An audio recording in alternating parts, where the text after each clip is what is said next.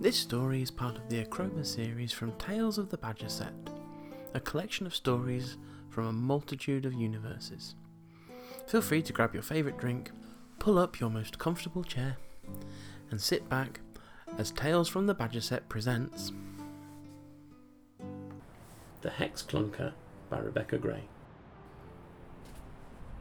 Swooping low on her broom, Chief Detective Cronus flies along Ludlam Road beneath the close canopy of the woods, encroaching on either side of the track. Red hair gently buffeting about her face, Cronus leans low, picking up speed. As the trees spread out a little, the brightness of the sun and the vivid green hues in leaves and foliage grow stronger. At a glimpse of the Ludlam Gates' roaring fire in the near distance, Cronus glances behind, then swoops in a wide arc, bringing herself off Ludlam Road and into a small clearing by it.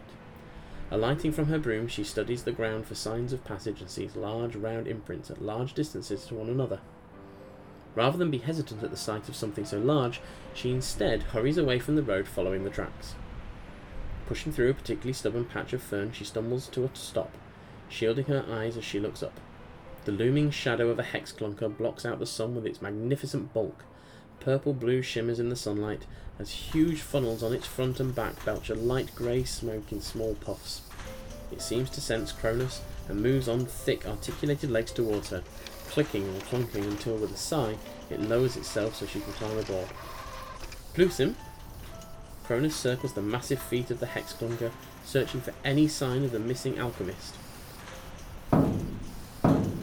Seeing nothing, she swings herself up and onto its back, pressing a palm to one of the metallic panels in front of her.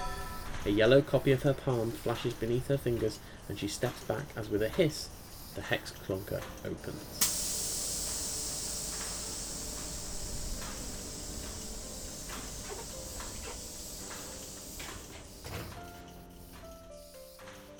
Thank you for listening to this episode of Tales from the Badger Set.